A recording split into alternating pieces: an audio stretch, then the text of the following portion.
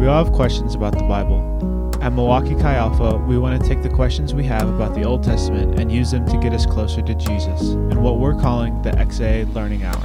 And we strongly believe that if God is real, if what we believe is true, our questions will lead us back to Him. So let's start this journey in the XA Learning Hour, questioning the Old Testament.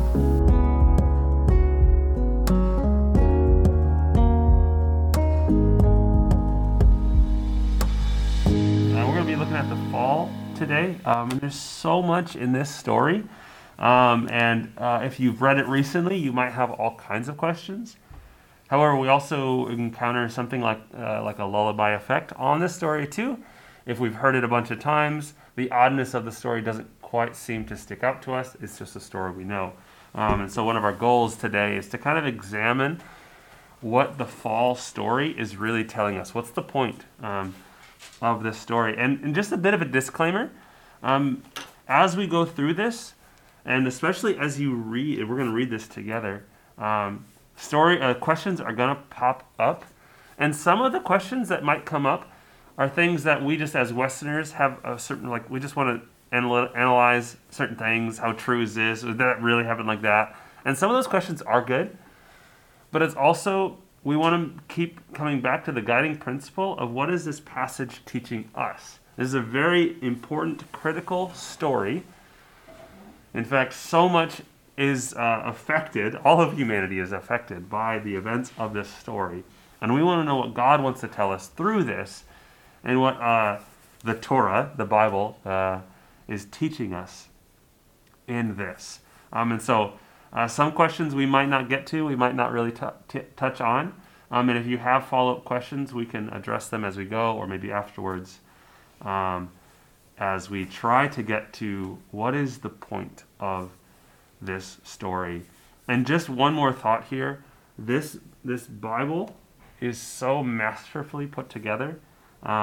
Specifically, Genesis 1 through 12 is this really beautiful story of, like, essentially it's like a preamble of the whole book, of the whole Bible. And it's masterfully articulate and connected and interwoven and layered.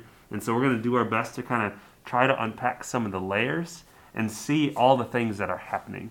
And I really hope that you guys see the beauty of Scripture as we ask questions.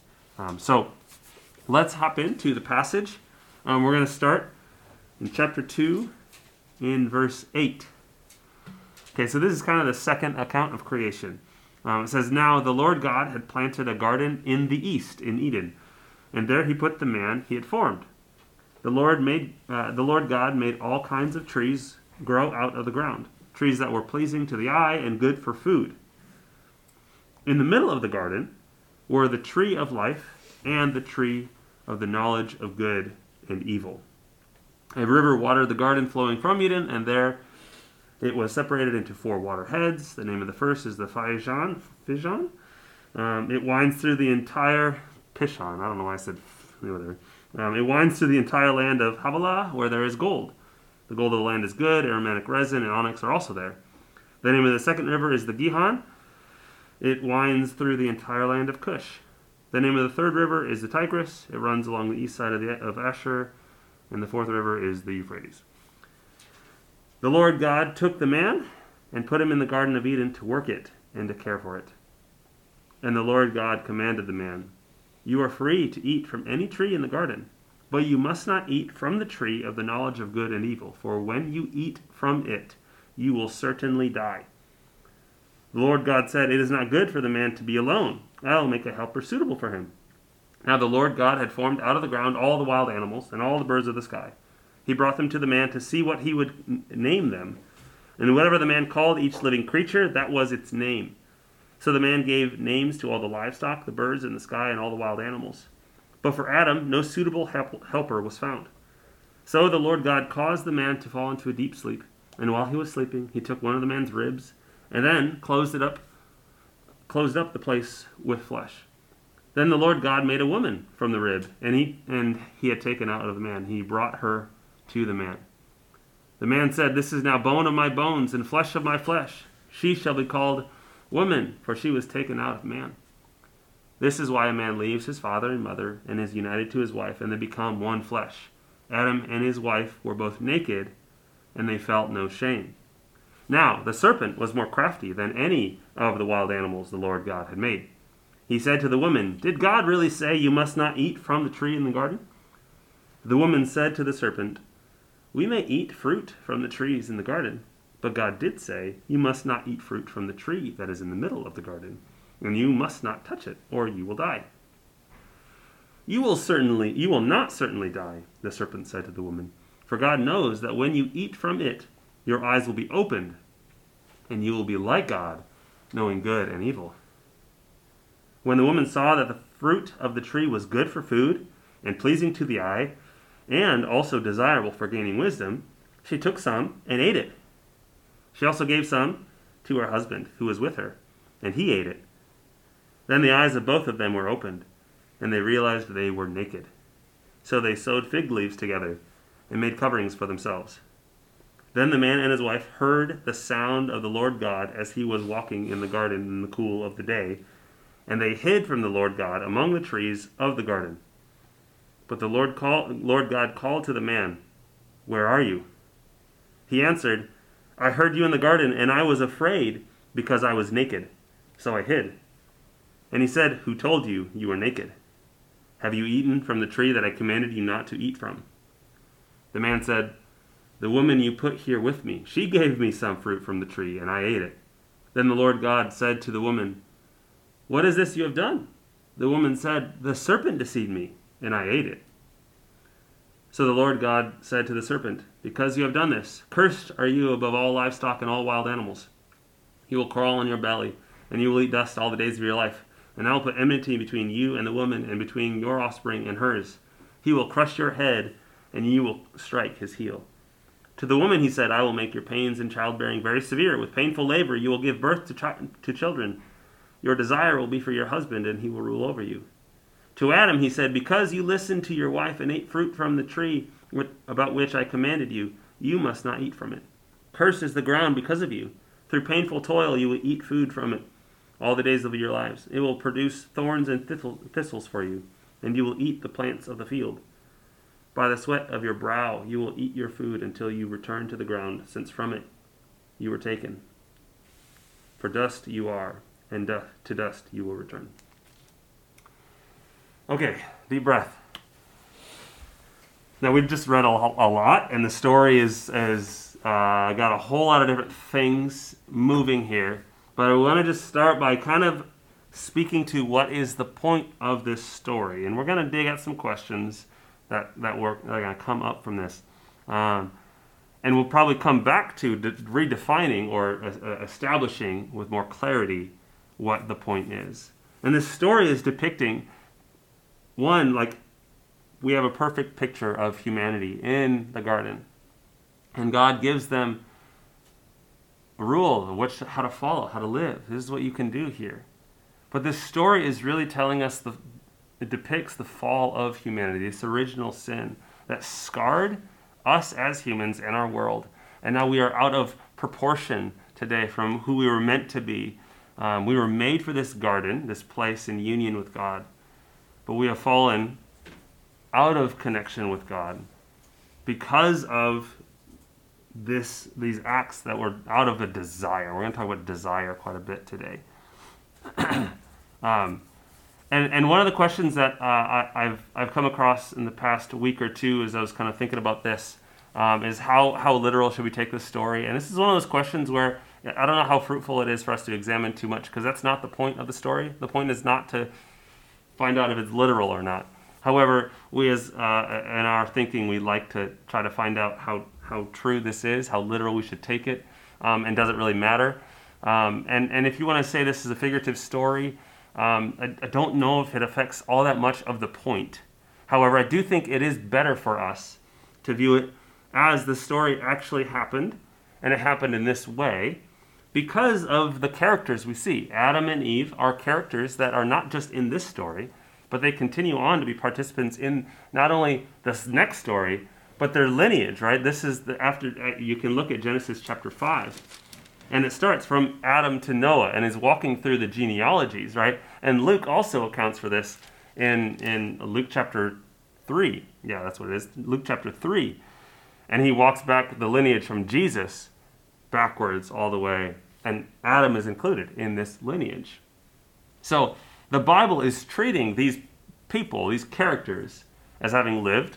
And I think that matters, and that gives weight to this story. And how it happened, maybe this is a telling to help us simplify the reality, but the point here stands. This is a story about what happened in the beginning, what separated us from God, what was the entry point of what we now experience as evil and corruption. How come we now live in this broken world? And this is the story that shows us what happened. Adam and Eve were tempted and acted upon what the snake tells them to do and questions. And we're going to examine that a little bit. But let's start by talking about these trees in the garden. These are interesting, right? There's like super trees in the garden, and they're at the center.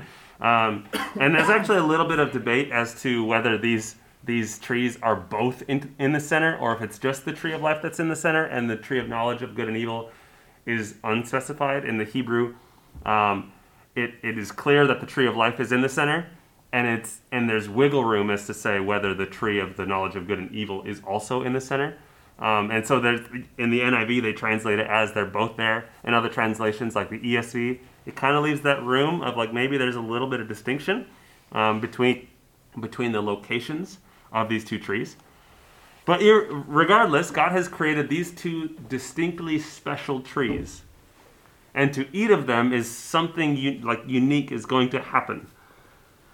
But it's interesting that God only prohibits eating from one of the trees. It's not, he doesn't prohibit them from eating from the tree of life, which he later says you can't do that now because then they'll be able to live forever and be like God.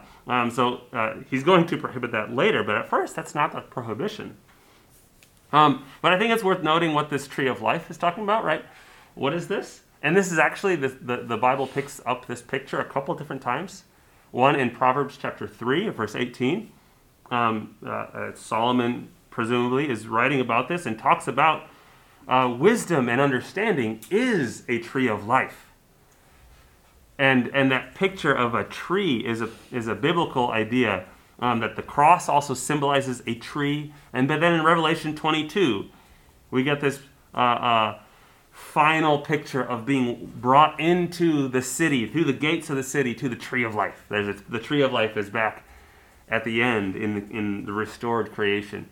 So the tree of life is at the beginning, and at the end, in the middle, we get this little picture about wisdom and understanding, and I think that's interesting.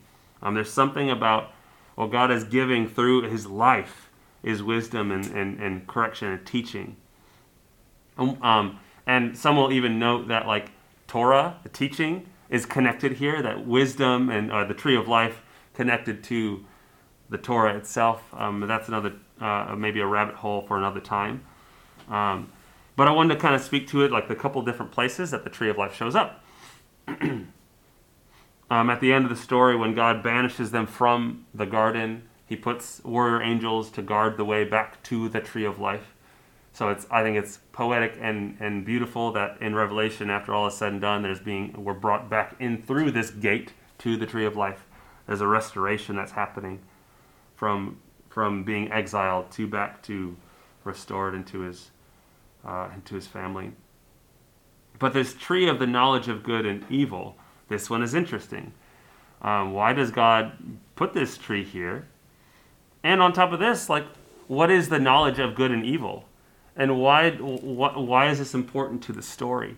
So at this point, we have a perfect world, and humanity is perfect, right? They're doing everything exactly how God wants them. They're living free in union with God. There's no corruption. And he gives them a command. He tells them what to do. And so in that sense, he has told them what is right and what is wrong. And we can kind of like think about what life was like before they ate the tree and what was good and evil in their mindset. They didn't know evil. That was not something they knew. They knew good because God created a good world. And he says that these trees, if you go back to chapter 2, verse 9, he made all these trees grow out, pleasing to the eye and good for food. So the concept of good is there. Delight and joy, right? His creation is good. But evil is the only context we can assume they know in that sense is that God says don't do this. And so we can kind of speculate their understanding of good and evil is more in the framework of maybe true or false, this objective reality of it's true that this is what God wants, and this would be wrong, false, bad to not follow what he wants. And I think in this pre-fallen garden, we can see humanity as living in a good, true place in union with God that knows about evil in the sense that I know not to disobey his command for us. But they don't know evil yet. They don't know it in an experiential way. And one of the books I've been reading by, it's a rabbi, David Foreman, he's trying to expound on that concept of knowing. That knowledge here is something that like we can kind of know about something, but to experience something is to know it in a deeper sense, right? And I've heard this recently. I hear this often, especially among college students, about like you're learning about stuff in class, but you don't really learn it until you do it. And experiencing college life is about experiencing, knowing it in that sense. I can hear about what it's like to live there, but to know it is to participate, right? And I think that's a little bit what's happening here when we talk about the tree of knowledge of good and evil, is when you eat of this tree, you will then experience what evil really is like, good and evil. And as God is telling them, you know not to do this, right? So I think this is interesting. And there's probably a whole lot more. You maybe even brought up some more questions to ask. But that's a little bit about these trees. Now, I want to talk about this snake a little bit, because the snake is the one who comes in and he begins to question the humans' thinking, right? And he begins to question their understanding of God and God's word and this tree in particular, right? So if you see in the beginning of chapter 3, we see him speaking to it, and God really say that, right? So we kind of have to ask for a second, like, who is the snake? And there's a few different concepts here that I've been learning about. Because as Christians, we see the snake as the enemy. This is Satan. This is the devil. He is showing up in the form of a snake here. And there's lots of reasons and I still hold that is the best way I believe that we can understand this character. But I think it's worth noting other perspectives. So from the Jewish perspective, at least from a modern interpretation, this snake is simply a snake. It's an animal. And I think that's important. We can hear that and learn from this because the implications here, I think, are interesting. And he's going to draw on this a little bit in his book, that Rabbi David Foreman. But just examining this snake as simply an animal, it brings a whole different set of questions. And there's a reason I started by reading in chapter 2, right? Because we start with the picture of God creating this garden. And then there's this river scene. We're not going to deal with that one because I think that is addressed later. Every word here is really important. And so there's a reason those words are there, but that's not important for this conversation right now. So when verse 15, when he gets back to this garden, he gives the command, don't eat it. The very next thing I think is interesting. Instead of carrying into the false story, right? We have the command, don't do this. It would naturally make sense that we would go right then to when they don't follow it. But the next thing that happens is God said it's not good for them to be alone, man to be alone. And then he goes on to this like looking for the suitable helper element. And I think as we begin to grasp who this snake is and why the snake is in the story and what the snake is showing us, I think it really lies in these verses, verse 18 to 21, about as God is looking for that suitable helper for the man. And so the first thing God says, after he says it's not good for man to be alone, it says, now he formed out of the ground all of the wild animals and all the birds of the sky, and he brought them to Adam, And Adam names them, but among them was no suitable helper. Okay, so, and we talked about this a few weeks ago, but like our humans are not to be like found. A dog is not a man's best friend, right? Like that's not really our partner in this world. Man needs something else. What does that say about diamonds, though?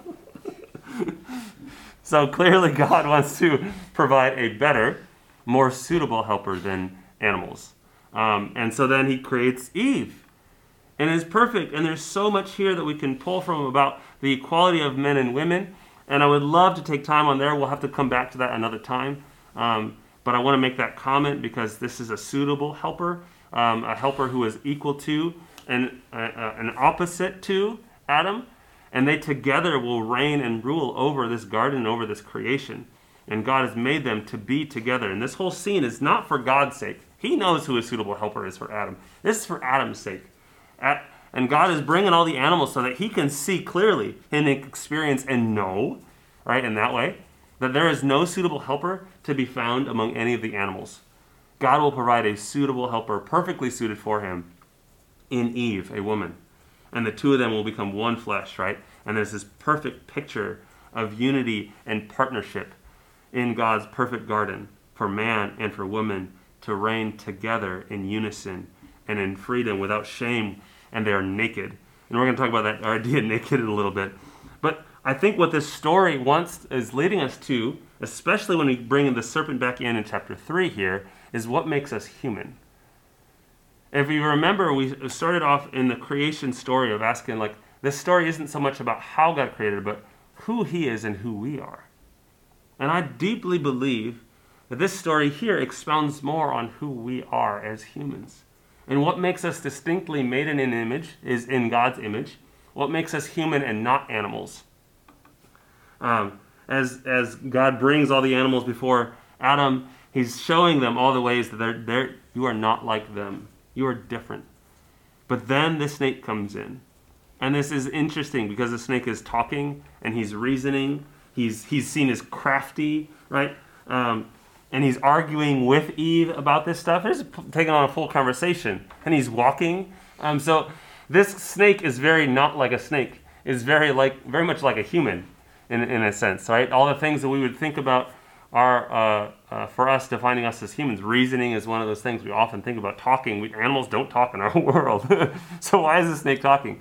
And it seems to be there's something about what God is trying to help us see. What makes us made in his image as humans is what's being discussed here and being attacked here by the serpent. And it's interesting that it defines him as cunning. Because that same word is actually, if you look at the Hebrew, the word cunning is the same word for naked. Said a little differently, I think. But if you were listening to this because this is a story that was told, right? This isn't from an oral culture. So they would have been telling this story to others. And so you end at chapter 2 with Adam and his wife were both naked and they felt no shame. Now the serpent was more crafty, but that word sounds exactly like naked. So it's like it was meant to be like, wait, what? Is the snake naked?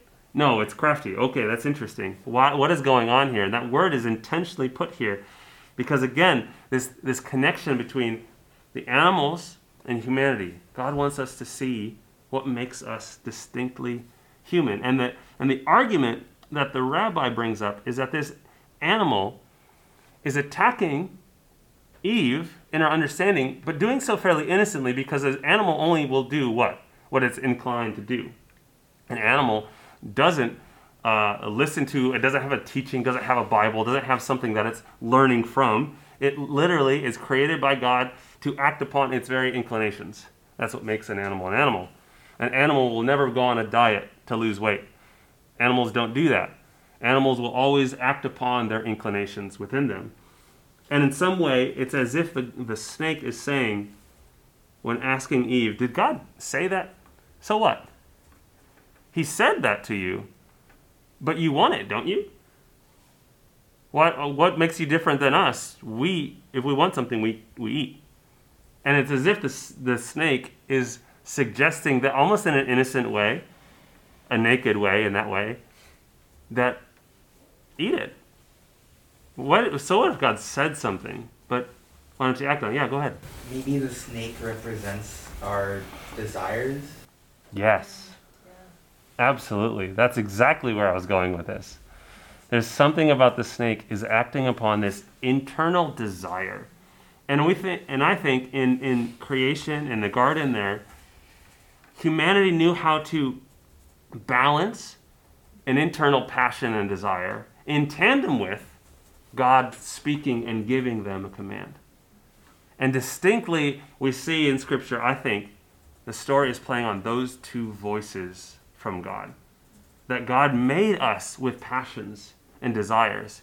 And just like the animals have passions or like a gut instinct to do something, in that way a desire, what makes us different, distinctly different, is as humans, we also have passion, but it's deeper and richer. But then also we have, well, God has given us His word, His spoken word. He tells us how to act and to live. And in the Garden of Eden, we see humanity have that in tandem, in balance. That they know how to have passions and desires, but also know how to follow and trust God until this moment. And the snake begins to question Eve's interpretation of the command of God, which if you look at that, some of the ways that Eve then retells the command, it changes a little bit. Because now she starts talking about fruit, not just of the tree. God says, don't eat of the tree. And here Eve says, don't eat the fruit of the tree. That's interesting. I don't know if that brings too much depth to it, but I think it's interesting. But she also says, you must not even touch it. That God didn't say touching was a problem. He just said, don't eat of the tree. And she says, don't even touch it, or you will die. I think another translation or lest you will die, as if there's almost a little bit of probability that maybe, she's like, well, maybe I'll die, kind of thing. And it's interesting, the snake picks up the same phrase that God does. God says, you will certainly die. And then the snake says, you will not certainly die. Eve doesn't use certainly die, but both the snake and God uses certainly die. Only the snake is attacking it, saying, you can't trust God's word. You can't trust what He said. He's not actually going to kill you. You're not actually going to die. And it's as if He's like, trust your gut on this, Trust your desire more than anything else. And I think this is where I believe as Christians we can see the enemy at work here, wanting to distort and twist desire out of proportion. And that's where, hold on a second to that question. That's where we see, after that interaction, we see the woman, after hearing that, looks at the fruit of the tree, and it says it was good for food, pleasing to the eye, and then also desirable for gaining wisdom. She adds this third element. Before, God says this is good for food and pleasing to the eye. But she says those two things and then adds desirable for gaining wisdom. Now this desire is awakened. Now this desire is driving her to act differently. And she wants to gain wisdom and understanding. She wants to contemplate what's going on here and know good and evil for herself. Know in that deeper sense. Did you have a question you want to come back to? Technically, in a way, she died. They both died. Just God didn't make it clear when. Yeah. Absolutely, yeah. The certainty, God was right when He said, certainly you will certainly die. He just never said when. Absolutely, yeah. Absolutely. Yeah. And the snake wants to deceive Eve into thinking it's not what you think. And you can't trust what He said. I think it's we're talking about this, was the serpent, snake was the serpent, Satan, and I think even as looking at this as the snake as a human, this idea of or the snake as a animal and listening to the internal desire, that narrative still works so well even within the Christian mindset of the snake being Satan. Because isn't that what Satan tries to do? He tries to make us follow our own desires and our own instincts over what we know God is saying. And so I think whether it's the snake or whether it's Satan as we believe, we still see this dynamic of the enemy trying to make us listen to what we want Yeah. or what we feel is good Yeah. over what God is saying. And those become much more muddled since the fall because of the fall. Yeah. And to build on that, I want to look a little bit more at this desire. And I found this example very interesting. Exposing the desire that is now tainted in us and out of control. And so I'm gonna read 4 hypothetical scenarios, and I'm curious if you can spot the imposter of these 4 scenarios. Okay, so these are all like moral dilemmas, so to speak. Okay, first one: is it okay to take a dying man off a respirator? Right. Okay, second one: my elderly mother needs help organizing her house before she moves, but my kids need me to help him prepare, or my kid needs me to help him prepare for finals. With whom do I spend the evening? Okay, the third one: should Billy lie to the teacher to protect his friend Bobby when the teacher asks him whether Bobby was cheating on his test? And the fourth one: it's a dark and rainy night in Manhattan. You throw your trusty Suburban into reverse and begin to back out of your parking spot when you hear a sickening thud. You get out of the car to behold right behind you a shiny black Lexus convertible with badly dented front end. And you look around. The street is entirely dark, not a soul to be seen. Do you leave a note or not?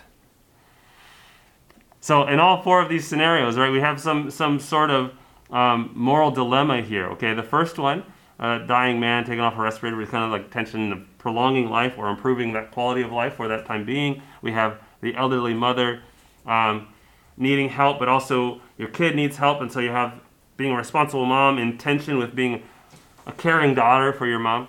Then we have this Billy and Bobby scenario versus loyalty and yet honesty are in tension. Loyalty to be a good friend and cover his honor, or honesty, right? Because it matters to be honest. And then we have the scene in Manhattan, and you just badly dented a car. Do you leave a note or not? Which one is the imposter? Can anyone guess? Which one doesn't match the other? Which one is different? The first one. The first one? Okay. Anyone else have a guess?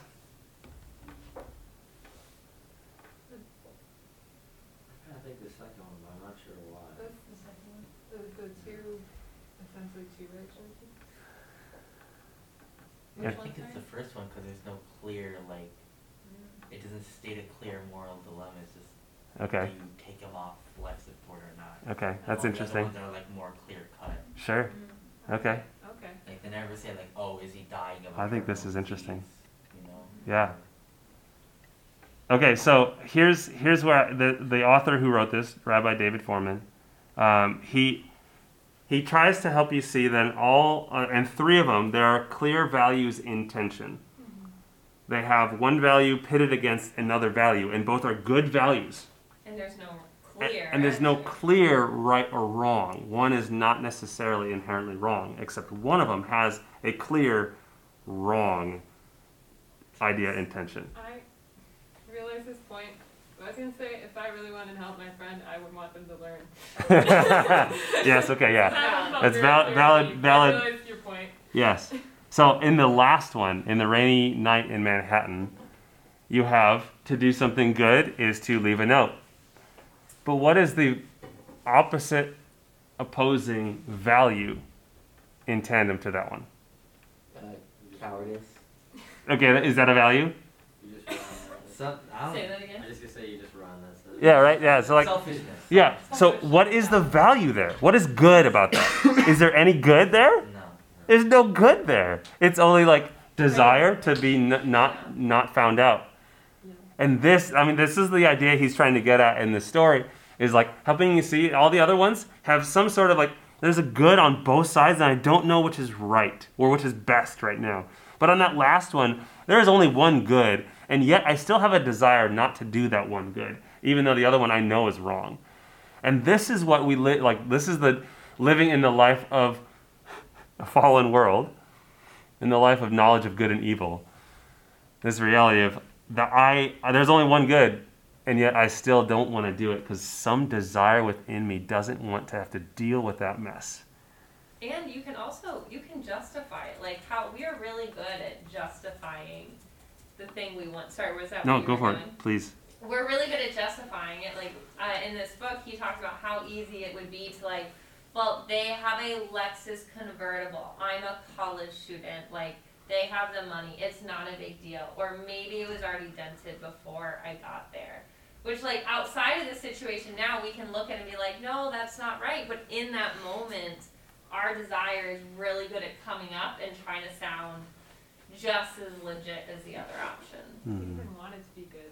Right? Yeah, I Yeah. want it to be good. I'm teaching this person a lesson. Why would you buy such an expensive car? Like it's so easy for us to lie to ourselves. It's so easy for our internal desires to come out and Yeah. deceive us. And that's I think what is being exposed here in the Garden of Eden in the fall is this desire that is now out of control. And it's consumed Eve, and she's just got to take the fruit. She's got to do it. She's got to eat now because this desire has now been out of proportion. She's lost understanding and hearing how she is distinctly like God, or we are made in the image of God. And part of that means that like God is, God knows when to say enough. God knows when to say, I'm going to stop. He stopped creating at the perfect time and displays his beautiful creation. That's part of what Genesis 1, I think, tells us, is that we see a God who delights and stops. He knows when to say enough. And we are made to be like him, to know when to say enough. And yet here we see they are falling from that and breaking God's command. Because we have two voices of God, and this passion within us is desire is from God, but yet it's been corrupted and twisted, and we lose our sense of knowing what's actually good anymore, and knowing what God wants us to do, because we can always, what Catherine just said, twist it to make it sound like it's right, and it seems good to us. It's gotten messed up and out of place.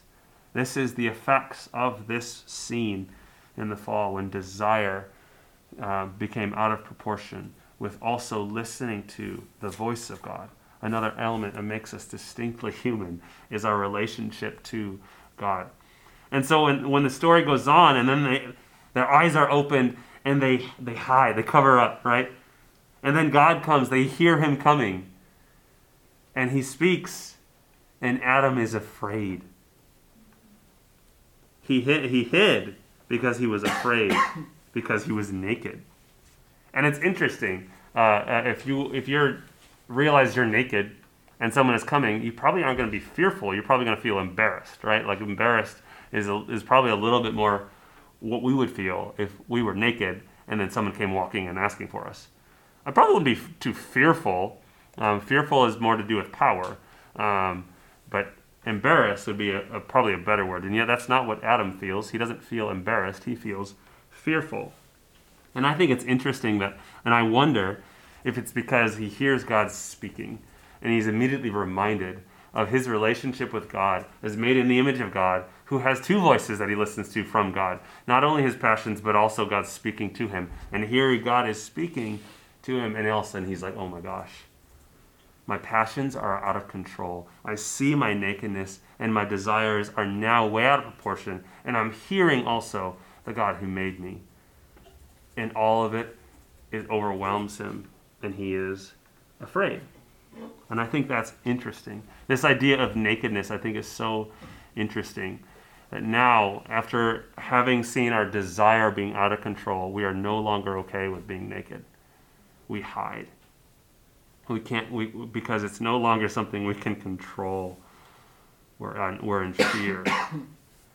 And we hide not only from God, but we hide from each other, we hide from ourselves. These are the effects of the fall. And I think this story helps us see how deeply this affects our desires being out of whack affect us. We are now fearful and hide. But the last question I want to kind of wrestle with in all of this is, why is God setting this scene in this way? What does it say about who God is? It seems that he's acting a little strange. Why would God make this garden, and in the middle of the garden put two trees that are supernatural and powerful, and one of them you can't eat, otherwise you're gonna die. Like if I'm a dad, and which I am, and I put a knife block in my living room, and then told my kids to go play, and said, "Oh, by the way, don't play with a knife block; it'll kill you." Like. It's kind of what we do with our planet.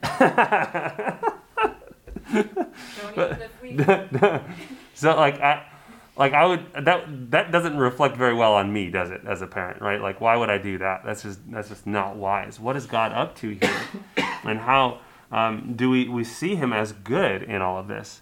And I think it's because he's trying to help us see who we really are, and he's put these humans here to help them see who they are, made in his image. They are not like the animals. He's going to show them how they're not like them. He's going to bring Eve into the mix. He's going to see how they're meant and they're free and there's no shame between them. You are made to be with each other, to lean on each other. You're distinctly not like the animals. And I want you to hear that when I say, no, do something, you can trust my word, not just your passions within you. You can bring them into balance. And I think he wants to show us how we are like him. That we don't need to listen to other voices to define who we are. You can trust me, I think, is really what we're getting at here. That God wants to show us now through this story who we are, and that he made us to be like him. That we don't need to listen to other voices that threaten our relationship to him, that threaten that we're not made in his image. We are loved and desired by God, and he wants us to know who we are in him. And we're going to have lots of different noises and temptations in our world, all the more now in our world today. There's lots of things vying for our attention. And we have this story here to open our eyes to see who we really are. To see that we are made like God and not to just act on our impulses all the time. We are not like an animal. We are not to just give in every time we want to do something. God wants us to see the weight of what happens when we do that. I'm curious if anyone has questions specifically on that and the character of God. Because I think there's a lot here about knowing him. And that's really, I want to get us to like seeing God in the story. Well, I think there's just like a disconnect between God in the Old Testament and God in the New Testament. God in the Old Testament seems a lot less forgiving, a lot more aggressive, but in the New Testament he's very slow to anger. So I'm a little interested like how does he change in the Bible? Sure. Does this imply that God can change as a person even though he's mostly perfect? Yeah. And you see in the story, the first he comes in and then he gives out all these punishments and he brings about judgment on them. So I can see why you say that, and this is a common question I hear all the time, is why do we see God being so harsh here? But it doesn't seem like he's being so harsh in the New Testament.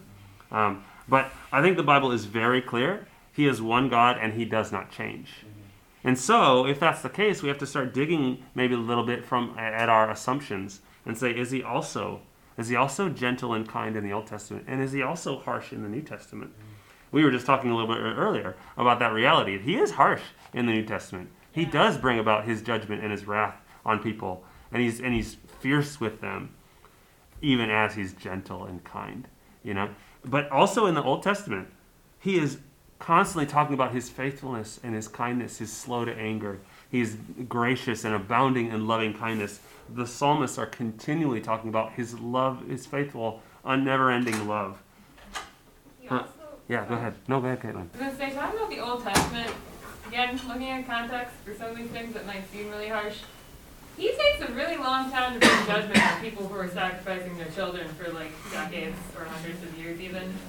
So in that sense, he's pretty slow to anger. Yeah. I don't know about you, but I'd be angry a little faster. Yeah. And he talks about that too, like at one point in one of the first 5 books of the Bible, he talks about this idea of like it's not, their evil has not reached their max yet. Like he is intentionally, like he knows what's going to happen, but he is giving them time to repent. He is giving the nations around Israel time to make it right with God if indeed Yeah. they want to. And he waits 400 plus years Yeah. before saying, okay, enough's enough. And we see that with Nineveh too. Like Nineveh, Jonah goes to Nineveh. Nineveh was not a great city. They were pretty awful, but God shows them mercy. Jonah was even angry at God. Jonah said, I knew you were merciful. I knew you wouldn't wipe them out. Yeah. So like, yeah, we do see. Yeah. He's pretty, I think reading your Bible is really good for getting to know God. Yeah. Just, like, actually reading it, the whole thing together, because, like, if you just read one little thing, you might be like, oh, God, yeah, judgment. Yeah.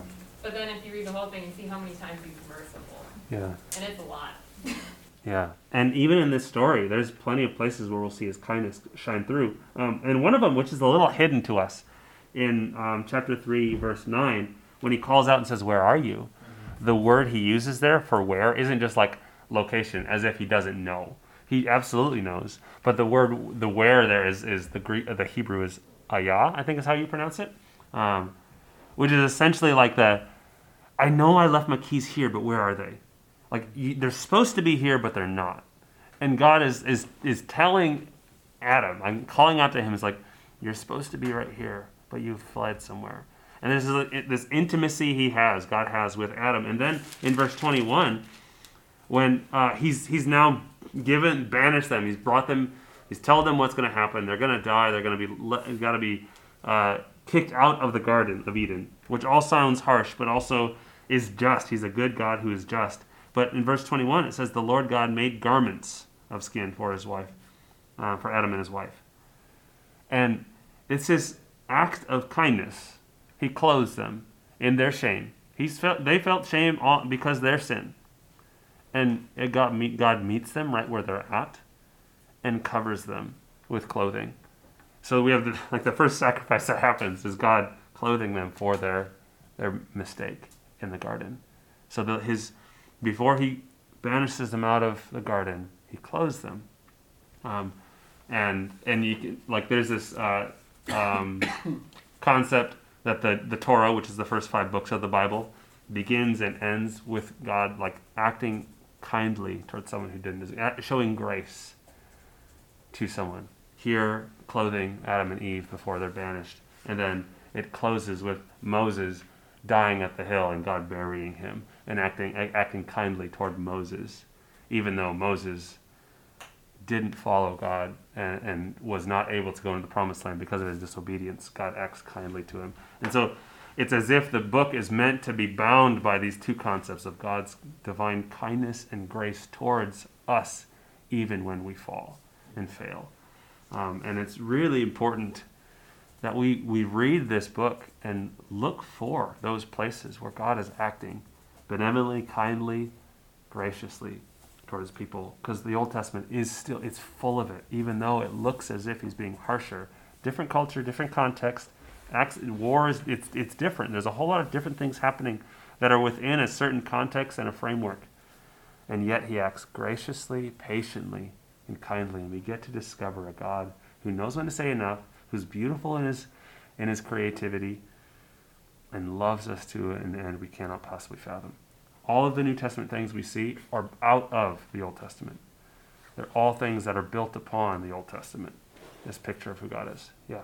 This is not related, but does anybody remember I've been trying to think about it, but I can't remember where it is. The owner of that one donkey that spoke? Balaam. Balaam. Balaam? Yeah. Okay, where do I find that? Yeah, that's in Numbers, chapter 20. Numbers? Okay. Yeah, end of Numbers. Book, when you're wondering what to read, I was like, yeah, Numbers. That is such a beautiful scene too. It's an odd thing that the donkey. 22 through 24. Chapter 22. Yeah. I have to be honest, I love that story. It's like, oh, God can use a donkey. He can use me. Yeah. Yeah. And I think that story actually fits what we're talking about, because in that scene, right, Israel, they're wandering in the desert because they're disobedient, and then they're complaining against God. They're arguing with God. They're not listening to Him. They're constantly at on edge with God. They just don't want to trust Him. And even as they're bickering with God and not trusting Him, and then this enemy nation is coming, bringing Balaam to like send curses on it, God is protecting him and won't let Balaam curse this people.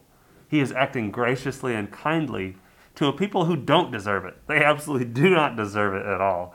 And yet God is protecting them. And we get this little scene of Balaam on his donkey being paid to come curse. And yet God will not let him curse. He blesses Israel through it, which is a really cool story. Any other questions here as we kind of wrap up?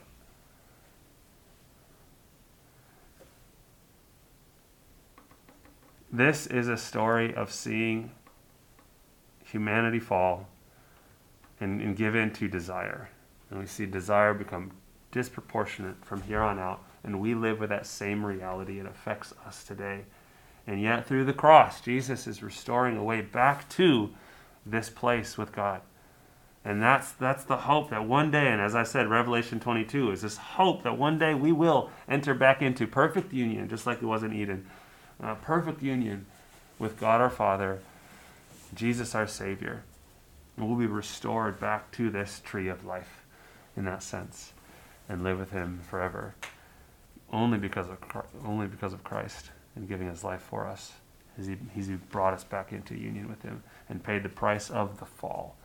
There's a whole lot of New Testament writers who comment on this and talk about there was the Adam, but we have a new Adam, and Jesus is the new Adam. Just like Adam fell. What's the passage for that? I think it's in Romans, I want to say. Yeah, through Adam, all men died. Through Adam, all men died, but through Christ, all men live. It's essentially he's playing on this concept of, death came through one, but life will come through one, Jesus. And this is the hope we have. Jesus is restoring and undoing the work of the fall. And we get to participate with that work as we trust in him, as he helps us walk in step with his voice and letting him transform our desires to their proper place. And I think that's what this story is really about. That's all I have for us. So thank you so much for coming for Questioning the Old Testament.